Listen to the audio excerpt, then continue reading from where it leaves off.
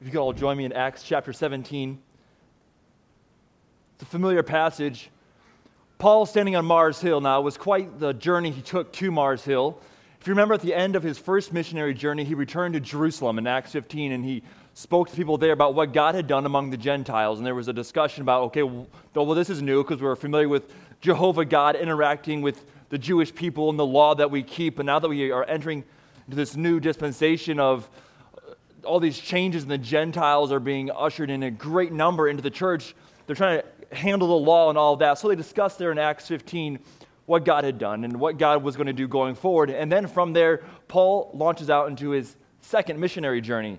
And this journey takes quite the twist and turn. How many of you have ever planned out a long itinerary, then like 2 days into the journey, it all changes? Have you ever done that? Maybe you booked your flights, everything lined up, been planning 6 months, go to the airport, you can't check in, right? Something goes wrong and the whole journey is just totally changed. Well, Paul is going on this journey, and very early into it, the Holy Spirit starts really changing things up for him. He says, okay, no, you can't go here, and his whole itinerary changes, and he takes on this twisting journey. He ends up in Philippi, ends up in jail, and he's released from jail. Then he ends up somewhere else, and then we see during this same journey that there's a riot that ensues because of the gospel change that had happened in the society. And then he finds himself in Athens. Now, Athens is the center of Greek worship. It's the center of the Greco-Roman belief system about the gods and what truth was. There was a place called the Pantheon. You all are familiar with the Pantheon. And the Pantheon was just the array of gods that people would just amass themselves. Now, Paul comes to this place in Athens, Mars Hill. This is actually a court-like setting where they would bring people in and they said, hey, we are all ears to whatever anybody has to offer. So they'd bring him in, and they'd maybe have the philosophers, the great minds of the age come in. They'd put the man on trial almost and have him speak and present what he had to say. Say, okay, let's run what you have to say through let's put it through the test. What do you have to offer us? Now we know because they had a pantheon, they were quite open to adding more, and maybe they'd just be ready to take on another god, and hey, we'll build another statue over here and all this. So here we are in Acts 17. We're going to look at Paul's speech, his sermon on Mars. So let's all stand together. I know sometimes when we read long passages of Scripture together, we wake up at the end, right? Where are we at? Okay. And then we get back in the sermon. I want us all to stay engaged in this because I'm really just going to walk through this sermon. It's not really my sermon this morning. It's God's sermon originally, and then Paul presents it here. I just want to share what Paul shared right there in Athens. So he's standing here. He's standing there in the heart of popular culture, minds, and thought. Then Paul stood in the midst of Mars Hill. Verse 22, Acts 17:22. Then Paul stood in the midst of Mars Hill and said, Ye men of Athens, I perceive that in all things ye are too superstitious. Real quick, when we think of the word superstitious, we think of the guy who's afraid about the black cat crossing the road in front of him, right? When you come up to this time of the year, some people are superstitious, some aren't. That's not really what this is talking about. These people were desperately religious. We're going to see that played out here very soon. I perceive that in all things ye are too superstitious. For as I passed by and beheld your devotions, I found an altar with this inscription, To the unknown God. Whom therefore ye ignorantly worship, him declare I unto you, God, that made the world and all things therein, seeing that he is Lord of heaven and earth, dwelleth not in temples made with hands, neither is worshipped with men's hands, as though he needed anything, seeing he giveth to all life and breath and all things, and hath made of one blood all nations of men for to dwell upon all the face of the earth, and hath determined the times before appointed, and the bounds of their habitation, that they should seek the Lord, if haply they might feel after him and find him, though he be not far from every one of us. For in him we live and move and have our being, as certain also of your own poets have said, for we are also his offspring. Forasmuch then as we are the offspring of God, we ought not to think that the Godhead is likened to gold or silver or stone graven by art and man's device. And the times of this ignorance God winked at, but now commandeth all men everywhere to repent, because he hath appointed a day, in the which he will judge the world in righteousness by that man whom he hath ordained, whereof he hath given assurance unto all men, and that he hath raised him from the dead. Let's pray. God, I pray that you be our teacher this morning. Would you, Holy Spirit, illumine truth in our hearts? Would we walk away changed, Lord? Would we have a decision to make. Would our perspective of you and our world be altered this morning? Thank you for the opportunity to gather around your word. In your name I pray, amen. You may be seated. Paul standing here among these desperate idol worshipers, he sees an altar that was just kind of like the anonymous, the wild card altar. They said, okay, just in case we miss something, we'll call this the unknown God, right? So this would just kind of, hey, this will be like the question box, mystery box. No God will be offended, angry. We will cover our bases. And so Paul stands up and he says, hey, I'm going to take this, I'm going to kind of key off of it and talk about the true God. And he challenges them with a few things about this God. The first thing he challenges their thinking about is that this God is the God that made the world. He is the creator, and therefore he is not the created. We'll see it later on in the passage. He argues them very simply. He says, if we are God-made, if we believe there is a God so great and mighty that he is the maker of man, wouldn't it follow that it's impossible that he is man-made? If man is God-made, there is no way God is man-made. And because of that, these statues that you see around you are a farce because you made them. Because you have to sustain them. He goes on, he says, he's not worshipped with men's hands. Now we think of the word worship like, oh, no, I thought we're supposed to worship God. We were commanded in the scripture to worship God.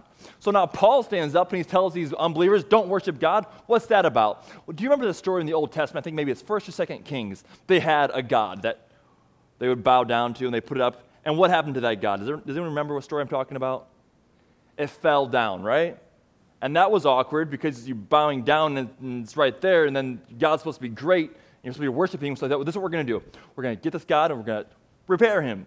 Get the architects back over here. Hey, we see this is the foundation issue here. We're going to prop this God back up.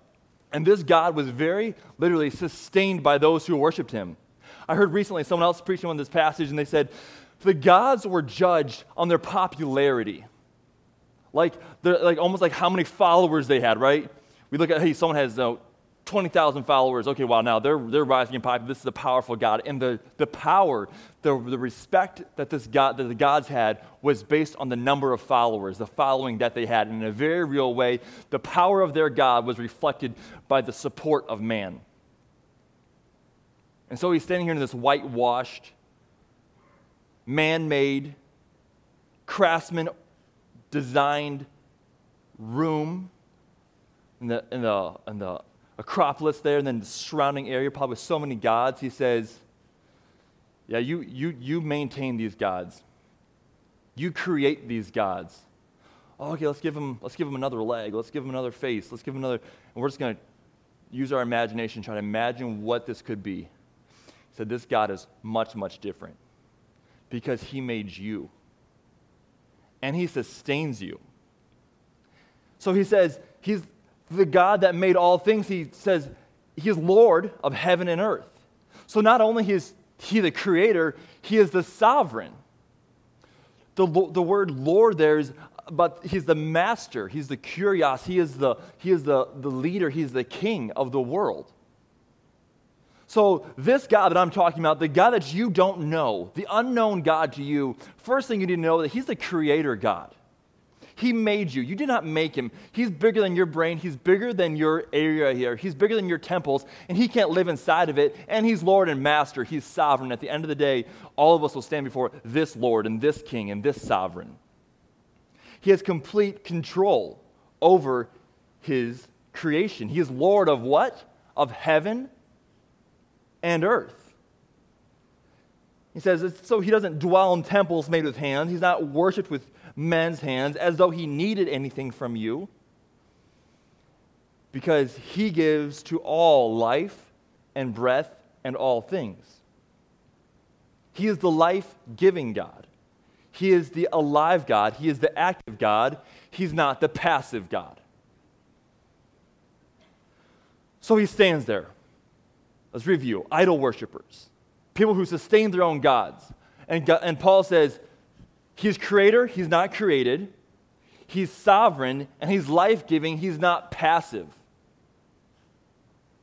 And then in verses 26 and 27, he launches into what this God has done and is doing. Based on that foundation. So pretty much he just stood right there in the middle of the pantheon and said, this is all made up. And this is all as strong as you are because you're sustaining it. He says, that's not what I'm talking about. I'm talking about a creator, sovereign, powerful, active God. And on that basis, he launches into the action of God. He says that this God has made of one blood all nations of men for to dwell on all the face of the earth. And when I think about this, recently it just blew across my mind that this means that this God is globally relevant. Because sometimes we walk into different cultures or different belief systems and we get intimidated because we are afraid that our message is not relevant to them. And what some people do is that they see the culture and they say, okay, I'm going to adjust my message and I'm going to adapt it to this culture. And Paul says, no, I'm not going to do that. I'm just going to declare boldly who this God is. And basically, he just slapped to the face of every single idol around him right there. And he says, this is relevant to you. So what's that mean for us? So when I walk into a Muslim home in Milwaukee, Wisconsin, I see, the Shahada on the wall, and I see the Arabic on the wall, and I see the prayer rugs, and I can think, man, I don't know if this is really relevant because I'm from the Independent Fundamental Baptist Church down the road, and this doesn't really jive with their culture, and they're not used to this. They don't get this because they believe in Allah. And so if I'm not careful, what can happen is we start with this really apologetic, I'm sorry, I know this is new to you and this is different. But Christians who understand the power of the globally relevant God understand that as someone has red blood flowing through their veins, the gospel message is applicable to them, and it's powerful. And so likewise, when we walk into progressive neighborhoods and we see the flags all over, the rainbow flags and all this stuff, and we're intimidated, we're thinking, well, these people don't believe in this. That doesn't matter because God made them, and that this gospel message is globally relevant. So whether you're going to high society and the well-educated and the affluent and just the people who we revere as the top people of society with their education and money and wealth, or if we're walking into some refugee home with hardly anything who have never believed and never heard the name of Jesus.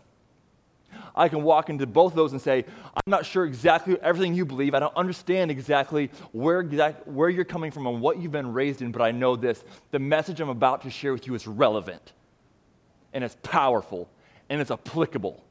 And that fuels missionaries going around the world to walk into jungles where they've never heard. It fuels them to go into cities where 99% of the city is Hindu or Islamic. How can you do this? Because it's relevant. Because I know the God who made these people. So if God made of all people one blood, not only is he relevant to them, he is also equally caring for them. And if we're not careful, we think that God cares more about me than he does for somebody I've never heard of.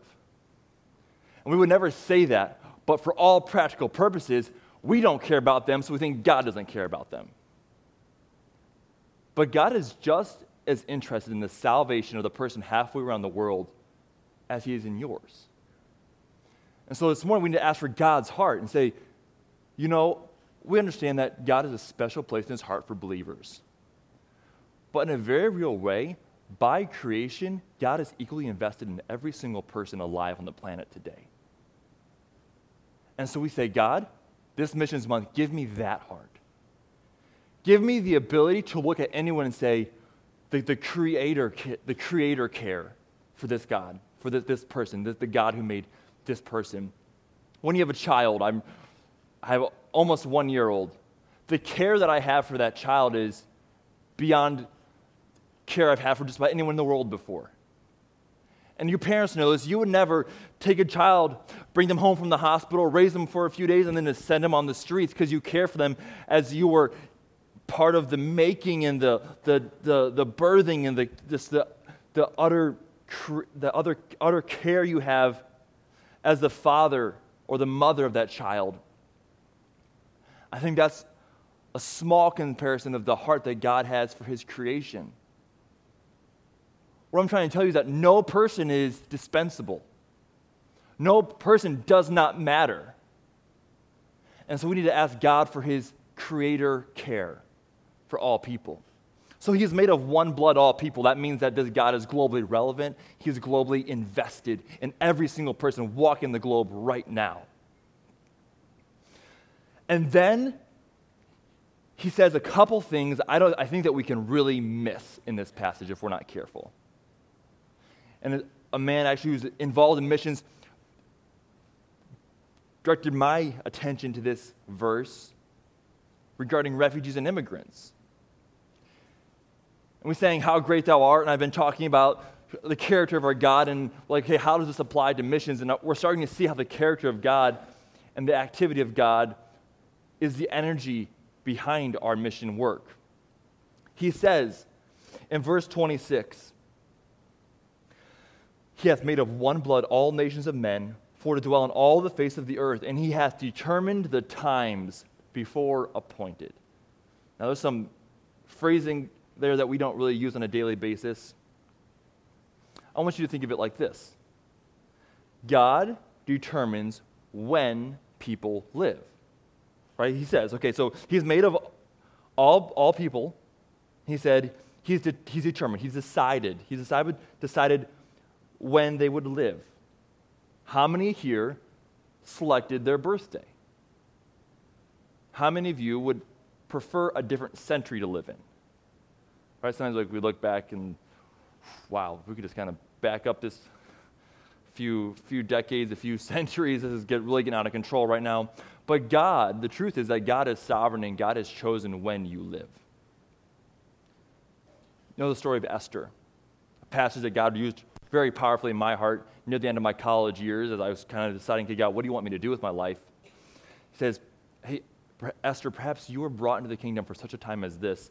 And if we understand who our God is, we understand that was not a special thing just for Esther. It was just that Esther happened to be the one that God used to bring that to our attention, that our God decides when people live. You know what I'm saying? What I'm saying is that throughout all of history, God has not selected 5 people, one of them being Esther. That's not the point there. The point is that God said, I'm going to use the story of Esther, and I'm going to tell all people of all time that I have a purpose for every single person, and I decide when they live, and I have an intent for their life. So God decides when people live. And not only does he decide when they live, what's it say next? And the bounds of their habitation, the borders of where they live. And just like you didn't decide when you would be born, what decade or century you would be alive in, what era in history, you also didn't decide the state or country or area that you were born in. The sovereign God, who is the creator, not the created, has in his wisdom and sovereignty chosen the where and when of your life. And why does he do this? How many of you know someone who's a power freak, control freak? Right? You know those people? Why do they do what they do? Maybe it gives them a little dopamine. They say, go do this, you go do it, and they just feel like, oh man, I have control, I have power, you know. And with all due respect, I want to say our God is not a control freak. He's not aimlessly deciding where and when people live because he's up in heaven. He's like, I need to feel powerful today. He knows he's powerful because he said light and there was light. And he just, word after word he spoke, and the thought could cross his mind in creation, all these things. He knows he's powerful. He's not grasping for opportunities to see his power. He has intent and plan in everything he's doing. So why did God decide where and when you would live? Why? Why does God decide where and when anybody in the world lives, for that matter? Paul tells us right here. He says, he's made of one blood all nations. He has determined when and where these people live. And he says that, verse 27, that they should seek the Lord. The unknown God, Paul's telling these people, wants to be known by you. He wants to have a relationship with you. He wants to be the known God. That they should seek the Lord, if haply they might feel after him and find him. Aren't you glad for the events in your life that allowed you to become in contact with the gospel of Jesus Christ? And maybe you can think of the person. Maybe it was a parent. Maybe it was a coworker. Maybe it was a spouse. Maybe it was a friend. Maybe someone left a track on your door.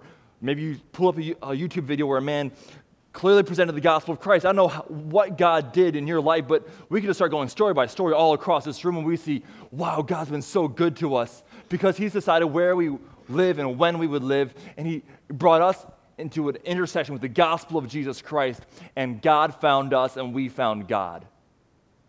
And that's changed everything for you. And do you know what that means?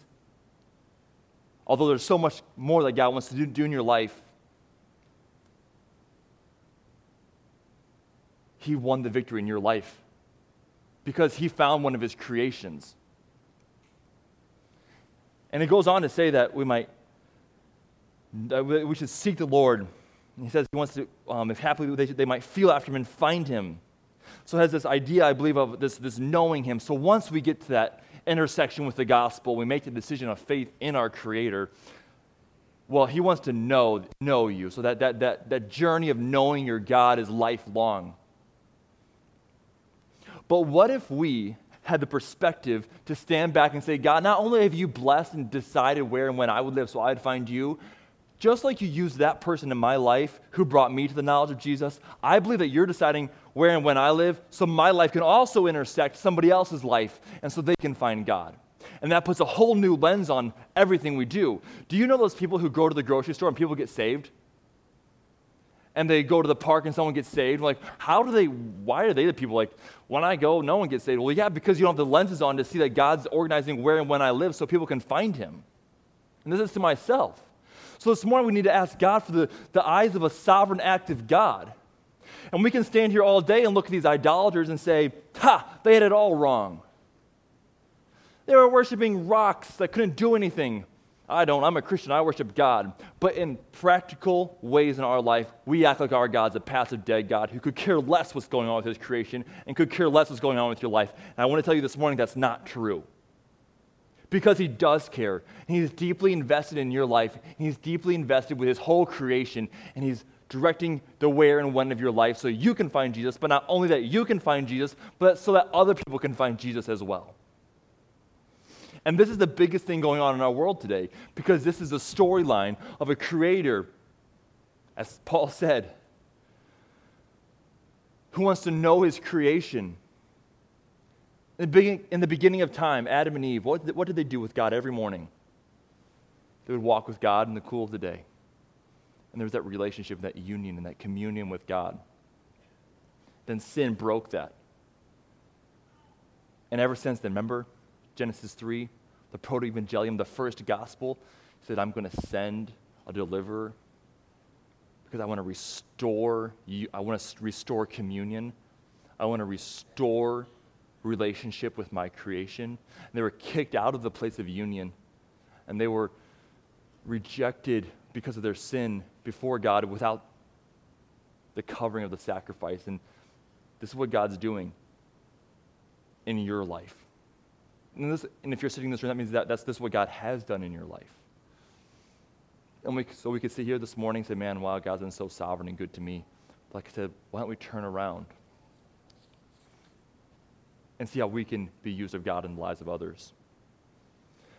That they should seek the Lord, Paul says, if haply they might feel after Him and find Him, though He be not far from every one of us. For in Him we live and move and have our being. And I was studying this passage, like that sounds really poetic and it sounds really good, but what in the world does that mean? That in God we live and move and have our being. And I was trying to research it, looking in the Greek and trying to understand this. I reached out to a professor actually, am I understanding this right?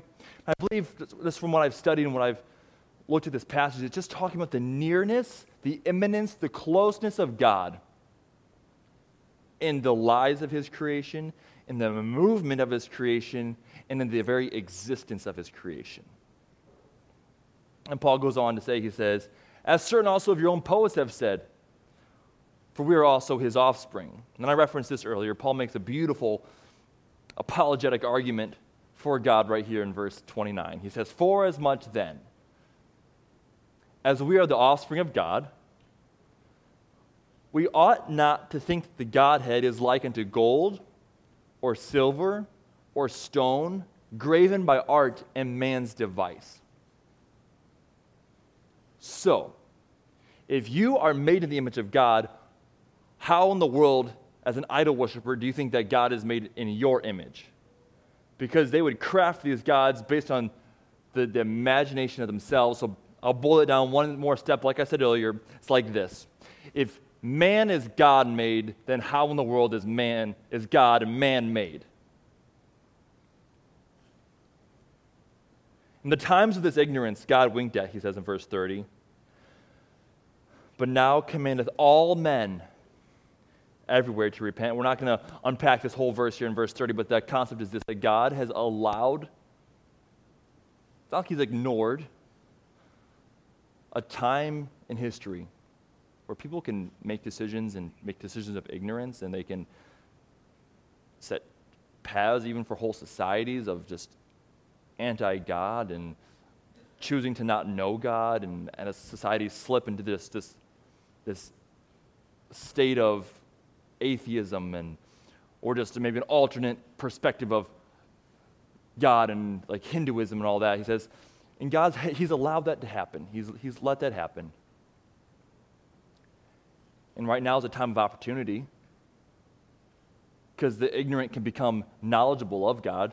Those who are desperately reaching after an unknown God can get to know God, and it can be a known God to them. He says the unknown God wants to be known, and there's a time right now where he's allowing some ignorance, but you know what? There's coming another day. And this gives us urgency. But now commandeth all men, that's all the creation, all men everywhere to repent. Because he hath appointed a day in the which he will judge the world in righteousness by that man whom he hath chosen, ordained, whereof he hath given assurance unto all men, and that he hath raised him from the dead. He says, someday, just as I'm kind of standing here, remember where he is? He's in this court-like setting in Athens. Like just like I'm kind of standing here on trial before you all, and you're kind of taking the God of the Bible and saying, what do we think about this guy? He's like, well, someday, there's another trial day. There's another courtroom. And God's not going to be on trial. In essence, they're putting God on trial here on Mars Hill. God's going to be on the judge's throne. There's a man, the God-man, and he's going to stand and he's going to judge all nations. And how can he do that? How can he justly do that? He said, that judge, he can judge the nations in righteousness because he is also the Savior of the nations. And the desire of the nations will also be the judge of the nations.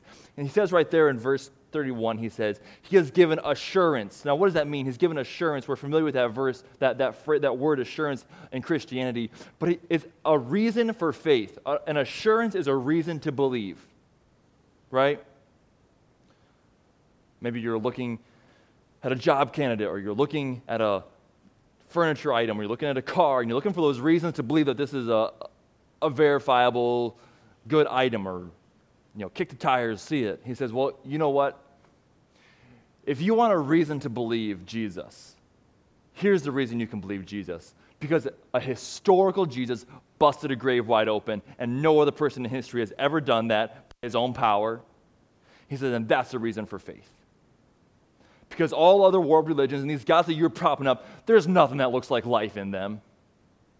Right? They start to sag, you adjust the foundation, and you whitewash them, and all these things. He says, those gods that you have to keep alive or keep standing, ears that can't hear, eyes that can't see, nose that can't smell, hands that can't act. He said, not only is this God a creator God, he is a recreator. And he has life, and he is a sovereign of life so much that he can walk out of death alive because he's the creator of life. He says, and that desire of the nations is going to stand there. He's given a reason for faith to all people. And in this passage, just real quick, I want to mention that this is another reason that we should have confidence when we go to the world. Because not only do we know that this God is a creator, so he's globally relevant, we know that he is the resurrected Jesus. And that, I'm saying historically, like you can look at the history books and say there was a man named Jesus who walked out of a grave. And he's a death conqueror, so I go to you in confidence because I have a reason for faith. And you have a reason for faith because Jesus is victor. And when the people heard this, they were like, I didn't get this is too much, right? Okay.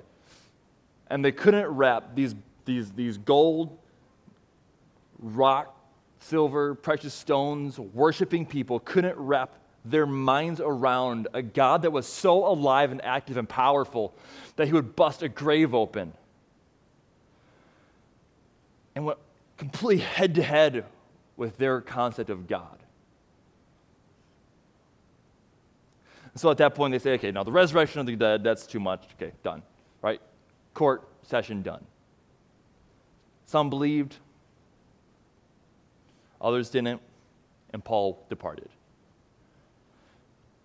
So when we look at this sermon this morning, let's kind of review. What should we understand walking away from Paul's sermon here? The first thing we need to do is view God right. Your God is not dead. Your God is not propped up by you. And Ann Arbor Baptist Church is supported by God. They don't support God. He will prop you up with his might and power in this community. You don't need to see something happen in the news like, oh, wow, this is looking really bad on Christianity, all this stuff. We're going to try to make God big. And God's saying, no, I will sustain you and empower you with my might to lift and make myself great among your community. Christianity is not a prop for God. We don't need to go on a PR campaign for God. We need to understand who God is and let his power through us to reach the world. So we need to understand our God right. Our God is alive, he's active, and he's working, and he has a plan. I think this is really important to understand about our God regarding missions. Our God is intelligent. In sports, they have very intelligent people running the teams, managers, coaches, and we look at these people and we give them so much credit for being thoughtful, purposeful, direct, strategic. And they stand in that locker room and they give those guys an inspiring speech, and they hold up that whiteboard and they XXOO right here, you go here, this guy's gonna do this, you block here, you do this, right? And we step back and look like, wow, what an incredible coach with a plan. That guy's amazing. Then we think about, I wonder if God's woken up yet. I wonder if he knows what's going on down here. Yes, he does. And we'd be fools to look at coaches in the sports world and think about them as intelligent directors and planners with a plan and a purpose for their players, and then look at our God and say, but I think he's totally checked out and doesn't care what's going on down here, and he's not deciding anything. He's not intending anything for us. God is active in your life. He wants to be active in your life. He has been active in your life. And let's just say, God, I'm going to throw my life fully into what you're doing. And we'll understand this concept of an intelligent, caring, active God in our lives. You don't have to prop God up. He's propping you up. He's keeping your very breath alive. And also, you don't need to kind of, hey, God, can we try to get this thing going? God's saying, I'm trying to get you going. So when missions month comes, we need to understand that we're not trying to make something for God. Like, hey, God, we're going to send someone here, here, here, here. How's that? How's that look? God says, no, I'm going to send them here. I'm going to send them here. I'm going to send them here. Are you in? And I'm going to send you here. Are you in? That's what missions is. It's us getting on God's plan. It's not us making a plan for God. And so then also we need to view our world right. We need to understand our God, then we need to understand our world. Because we can look around and see a lot of chaos, especially, it's just like new levels lately. We look around like, this is crazy. But is there a sovereign God that knows? And instead of sitting here and thinking and trying to explain away like, oh yeah, but there's man's free will, so God is not fully in control and all this stuff, and I understand there is a balance there of sovereignty and free will and all of that. We won't get into that this morning. But I will say this, that God is working. Near the end of my college career, I took a trip. Morocco, Egypt, Lebanon. Actually, I came back really sick, and I came back to, the conference that was happening here, and I laid back in that room back there feeling horrible. But I took a trip because I wanted to see, okay, God, where can you use me? I think it's a legitimate thing. So that's an honorable thing. I feel like, okay, God, you've called me to the Muslim world. I grew up in a Christian home. God called me to the ministry, and then as a near end of high school and especially in college, God just gave me a burning passion to reach Muslims with the gospel of Jesus Christ. So where do you go for that? North Africa, Middle East. Perfect opportunity, right? Well, I went over there, came back, and there was no internship or future ministry opportunity that really panned out. I'd love to go back to Cairo. Cairo was amazing. I remember being in the streets of Cairo and thinking, this is where I'm supposed to be. And I don't know where God will direct my path in the future. I'd love to be in Cairo. I'd love to be who knows where. But I came home from the trip, started, doing life. I was going to graduate a few months later. One day, a friend said, hey, can you take me down to the airport? Or I was going to pick him up. Hey, I'm flying into Milwaukee. Can you come pick me up? So I was going to roll down there, go down to Mitchell International Airport, stopped at a strip mall for some Turkish coffee. I look in the sign. The corner, I see a sign called Rohingya Bazaar. Now, Rohingya, pastors, that's kind of a hard name. We're not really familiar with it. Never really heard of the name Rohingya. Well, actually, I had, because months previously, about January, February of that year, we had a college project where our focus group was the Rohingya of Bangladesh. So how many of you guys are podcast people? So I pulled up some podcasts, hey, trying to educate myself on the Rohingya. Who are the Rohingya? Okay, interesting. They're these people in Southeast Asia. That's what I knew about them. Okay, great. So we've handed out these Joshua Project prayer cards to a bunch of people who came through. Hey, pray for the Rohingya. Here's some pictures of them. Refugee group, Southeast Asia. Interesting, cool. Okay, college project came and went. Like I said in the video, life moved on. Went to the Middle East, came back. Fast forward back to that strip mall in Milwaukee. I'm standing there on Layton Avenue in Milwaukee, look in the corner, I see Rohingya Bazaar. I'm like, Rohingya? I know that name, right? So next time I'm in the area with a buddy, I walk in there, it's like, hey, my name's Ben, I've heard about you guys, good to meet you. And like, hey, can you referee a soccer tournament for us this weekend? It's like, yeah, like I've never done that before. I walked in the store and it was literally a leadership meeting at the store. Now, in all fairness, their stores are very much different than ours. We go into the store, we go to Aldi, we go to Plum Market, whatever. You go in and get out, right? But that, for them, is like a gathering place. You show up, hey, grab a seat, sit down, grab something to drink, grab a bag of chips or whatever, and you just talk. Talk, society or whatever. And it's kind of like their stores are a gathering place. So I walked in on a little gathering. It was the imam. It was the director of the society, of their little community center. I think it might have been their soccer coach.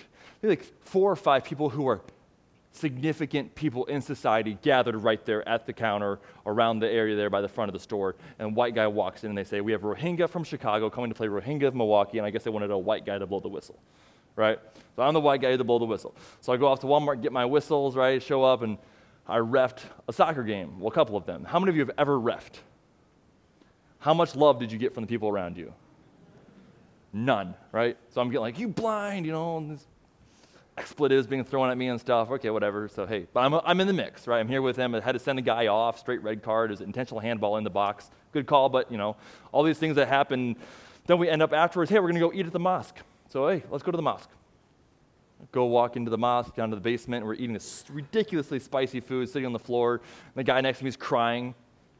Why do you guys do this to yourself? I don't know, maybe he was like Americanized, so he couldn't handle it anymore. They eat this morish, this spicy food, and they're eating the food, and just a continuation of events, and God allowed me to become an ESL teacher, an English as a second language teacher for the community center. They have adults that come and they say, okay, you're dropped in society, sink or swim, right? So I just start ABCs, how to navigate a street, how to navigate a grocery store, terminologies, and all these things, and the Lord just started opening up doors among their community, and the Lord gave me great standing with them. And that Christmas, I was talking to someone at the mosque, like, hey, what if we did a Christmas thing here at the mosque? Like, yeah, sure. Hey, perfect, right? So I get a couple friends together, we get a John 3:16 sign, Bible Land sign, Merry Christmas sign, we truck into the mosque on a Sunday afternoon, and this is Jesus. Jesus came and he died for you. I was nervous on the way down. Like, I don't know where this is going to go. But it went well. Actually, most of the people that came were people I had impacted through my English class, which is an interesting lesson and something to keep in mind for you as you say, hey, how can I be used in the lives of those around me? Often those relationships that you build with people can be used for God's glory in a special way. So life kept on going on. I've worked on learning their language a little bit. They have a minority. They have their own language. Like, what language do they speak? They speak Rohingya, and it's not written down in a unified way. They have maybe about 5 ways to write down their language, and they don't agree about it. So I kind of to one guy like, hey, I've heard you work with this script, whatever, and I might have mentioned another script, another way to write the language down, and he was like started bad-mouthing, like, so-and-so's in it for money and all this stuff. I'm like, okay, I'm sorry, I'm not trying to get involved in your societal grievances, but Lord just started to open door after door after door, and I've been in multiple homes and trying to share the gospel with them, and God just directed my path to many people, and I have the ability now to kind of strike up a conversation with someone at Walmart, and they'll be like, I was at Milwaukee Police Department graduation for the academy. Recently, I saw this Rohingya kid in the hallway. He just became a police officer. Walk up to him and start talking. He's like, wait. How do you speak my language? And those are just really neat opportunities that the Lord just continues to give standing in the community. We need to pray for a gospel breakthrough, and we'll talk about this maybe more tonight. But God is doing something really special. So how does that have anything to do with Acts 17? Because God has directed where and when I would live so the Rohingya would find him. I believe that. I believe that God has decided where and when I live because the Rohingya need to know Jesus. To him right now, Jesus is unknown to them, or he's falsely known to them as Nobi Isa, who is not God. But I believe that God has chosen me and others to be used of him so the Rohingya can know him. And he has decided where and when the Rohingya would live so they could find him. 25 minutes away from the Rohingya, I heard about them. For some reason, someone chose, not me, we're going to focus on the Rohingya. Cool. Largest group in North America, perhaps the entire Western world, was 25 minutes down the road. That's God deciding where and when people live. So when I'm driving down to the airport and I stop for coffee and I look in the corner and I see Rohingya, I know that name. And can't you see an active God? He's not a passive God. And so tonight we're going to talk about, hey, what are those ways that I can understand what God's doing? And it makes us see the world different. We're going to talk about this also tonight, that when we see, hey, 2,000 people from Guatemala are rolling into Alabama, we don't sit there and just pound our coffee till and say, I stinking hate the government that's letting this, slow down. I believe in a proper political view on all those things. We're not going to get into that, but I also believe that I have a sovereign God who knows what's happening, and he's not asleep. And so instead of us screaming and getting angry about people coming to our country who don't belong here or whatever, that's not true. Because God brought them here ultimately, and he's allowed it to happen. And I don't understand it, and I don't want our country to change from, God-fearing values, but why don't I, if I'm concerned about that, go grab 300 Spanish tracts and go down to the immigrants who I think shouldn't be here and say, I would never go to Guatemala, but Guatemala came to me and here's Jesus, he loves you. And when we're walking in the store, we see someone with a turban or whatever, like, well, I don't know. How many of you see yourself likely going to Saudi Arabia in the near future or distant future? Anybody? Saudi Arabia is coming to you. University of Wisconsin-Milwaukee, I met a young kid named, what was the name? I forget Hashem, no.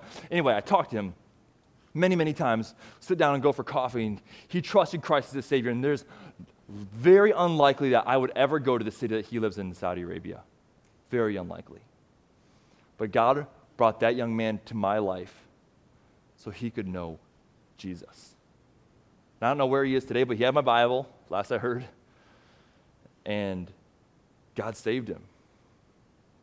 And so when we look at all this people movement, I want to challenge you with this morning. People movement is a work of God so they can find him. And we can process immigrants and refugees, not in fear or anger. I've thought about this in my own life. Any response that I have that is fearful or angry is not from God. And I'll be honest with you, someone who has a burden and a love for the Muslim world, can I be transparent with you? This last week has been a little interesting for me to process. And I know I'm not going to get into it all, but I know not all Palestinians are Hamas and all this kind of things. We're not going to pick that apart. I'm just saying,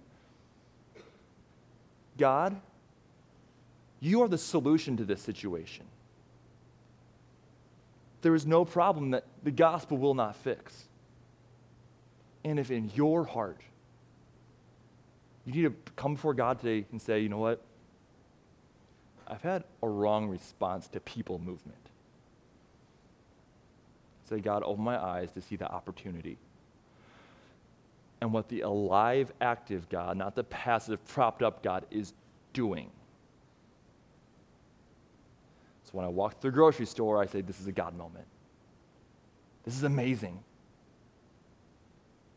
And maybe, depending on the area where you live, going to the store is more and more of a mission trip. Let's take the opportunity. Let's be ready. Let's stage ourselves to be involved in the work of God in our day. Let's all stand together. I don't know how Lord used it in your life this morning. Maybe you just need to say, I've been in my own heart believing that God's not working in my life. He's dead. He's asleep. He's not aware of what's happening. I want to tell you God is. And so maybe there's actually just maybe a whole different direction God will take this in your life where you say, I was going to do this with my life. There's a career path, a family life, and then this happened, and then just God seems a million miles away. Paul said he's not far from every one of us. He's right there. Cry out to him. He wants to be right there with you in that crisis. And then say, God, in our world, I want to view my world with the view of my sovereign, loving, pursuing Creator. So this morning as the piano plays, maybe if the Lord speaks to your heart, you can just sit down there or come down. I'm not sure however your church usually does it. And just dedicate your perspective of God and your perspective of the world to be a biblical perspective.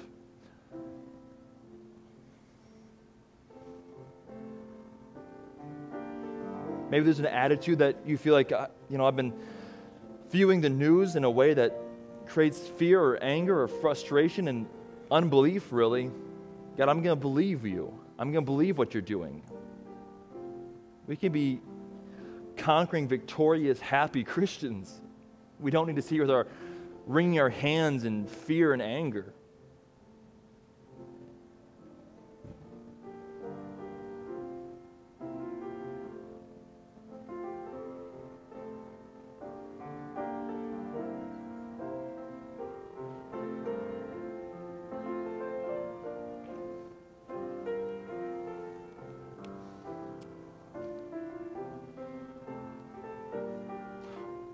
Let's pray together, and then Pastor will come. Lord, thank you so much for who you are. Thank you that you're alive this morning, and that you see us, and you know us. You know where you are.